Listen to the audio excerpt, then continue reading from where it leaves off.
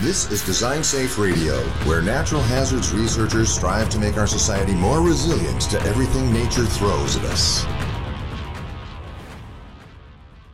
So we have a few folks in our audience who are listening and like, oh wow, I'd really like to submit a project to the NSF for some of my research. What is a project you wish you would see in the lab that you haven't yet? Oh boy. That's a good question. I think for the Wall of Wind team, all projects are good projects, but I think, we really like this renewable green technology avenue that we're exploring more and more. The water intrusion, certainly very important. So I don't know if there's one clear answer that would be for the Wall of Wind team because of the different kinds of projects we're seeing. But I will mention something new that will be coming down the road in the future for the Wall of Wind, and that is we will be enhancing the system, which has just been exclusively a hurricane wind environment, if you will. We're now going to explore downburst winds. Oh, wow. So if you think of thunderstorm systems and what downbursts do, that'll be a new and innovative direction that the Wall of Wind will be going, and which will then open the door with other types of research projects as well. And that's especially timely with all the weirdness that's going on in 2020. And we had a huge derecho in the Midwest and some crazy straight line winds in the Southwest that it would be great to see some research projects around those type of built-in environments who, just typically aren't built for hurricane type loads. Right. So and of course part of our business model still does include some industry testing, some private industry. Majority of our testing time is for NSF funded projects, faculty from universities across the nation, but we're still going to have a place and time for industry. So that'll open the door for stronger commercial products and innovation. Right? Innovation in the commercial industry sector when it comes to now products that the consumers can buy. So that'll still be a part of what we do as well. That's great. And along with that, is there any other facilities that you're collaborating with in the tornado wind space? So we've got the straight line winds, we've got hurricanes, and then we've got these cyclic tornadic winds.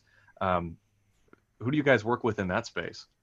Well, we haven't done a lot of work with folks in that space just because we've been focused on hurricane. But there is still that conversation, I think, moving forward with the Wall of Wind, especially when we get into downbursts studies, that now there may be more conversations with folks that do, cyclonic wind and some of those facilities. I know there's the Windy Dome in Canada is one example. Iowa State and Texas Tech do some of those kinds of things with downburst or tornadic wind. So if there'll be a collaboration, we'll see. But obviously you get into a different kind of storm system, but we'll see if there's a way that it's connected or not. Cool. Yeah. I only remember that because our alma mater, Illinois, every year hosts the THWARTS conference. So it's all tornado hazard and wind risk reduction. And just always got to remember the tornado guys when we're talking about wind engineering. Well, absolutely. But another way to think about the crossover, Dan, which I know you know as well, when we want to enhance the building codes, enhancing building codes in hurricane states can also help decrease the amount of damage in tornado states, right? So, with a strong windstorm, that's not a hurricane coming through the Midwest. If you have stronger construction techniques, even metal straps and so on and so forth, that can now then translate to less damage in those areas. As we know, after, the incredibly damaging and deadly tornado in Moore, Oklahoma, near Oklahoma City. And then finally, there was some movement to strengthen the local building codes. And part of that, of course, was, having a storm shelter underground. That helps. Right, but there are still techniques that, that are that are utilized in hurricane areas that could be utilized in tornado areas and do the same thing. We want to limit the amount of damage. Yeah. So what are some of those practical things that either residents of a hurricane-prone region or those of us who are not necessarily hurricane-prone but get tornadoes from time to time, Right. What can they do to secure their homes better? Well, kind of the first quick answer is you can get a home wind inspection. So with a certified home wind inspector, essentially you can now evaluate the building envelope of your home. So get a scorecard. So that wind inspector will look at the roof and they'll evaluate what's the age of the home, what's the the different materials that were used to build the home. And so the weak points in that building envelope, what's the condition of the roof? How old is it?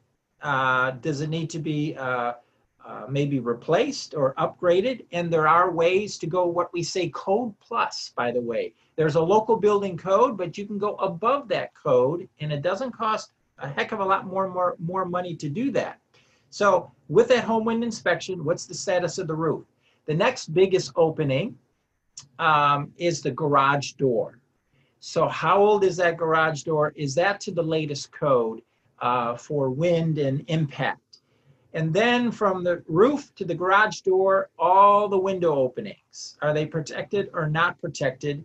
And then you look at the entry doors, the back door, the front door.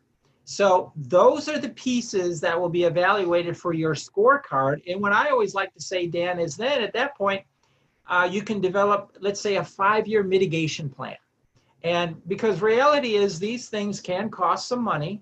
However, so if you divide it up, year 1, do a few windows or do the garage door or what have you, or so on. And then at the end of the 5 years, you can have that completed 5-year mitigation plan that'll make it now a safer home for you to ride out the next storm. And someday in the future, when you go to resell that home, it will increase the value if you are living in a mitigated home. Yeah, and there's lots of studies out there that some of which we may want to reference in some show notes here about how every dollar spent on mitigation saves, I think, up to 6 or something on the back end for insurance or something like that. It's and Dan, we could that right there. I'm sure we could stand in front of an elementary school class and those kids, which those young minds are awesome, right? They would be like, well, hey, why wouldn't you do that? If that's what it is, how come we're not doing it, right? They would just ask us. And so we know long range, it makes good fiscal sense, good financial sense. The spin cycle of, build, damage, rebuild, build, damage, rebuild, the spin cycle has to change. We can't rebuild the same way. And in some cases, we can't rebuild in the same place. So yeah, the country is going to be more resilient to natural hazards and then with climate change issues and so on and so forth. I mean, we know FEMA understands this, and we know there's a lot of great universities doing great wind engineering work that realize that we need to go in this direction, because that $1 saving $6, we have to stop spending all this money when we can prevent it. Thanks for listening to today's episode of Design Safe Radio. This show is sponsored by the National Science Foundation grant number 1612144. You can subscribe to Design Safe Radio on iTunes, Stitcher, or wherever you find your podcasts. Please leave us a review so we can improve the show. Please also help others find our episodes in iTunes. Thanks for your feedback and support.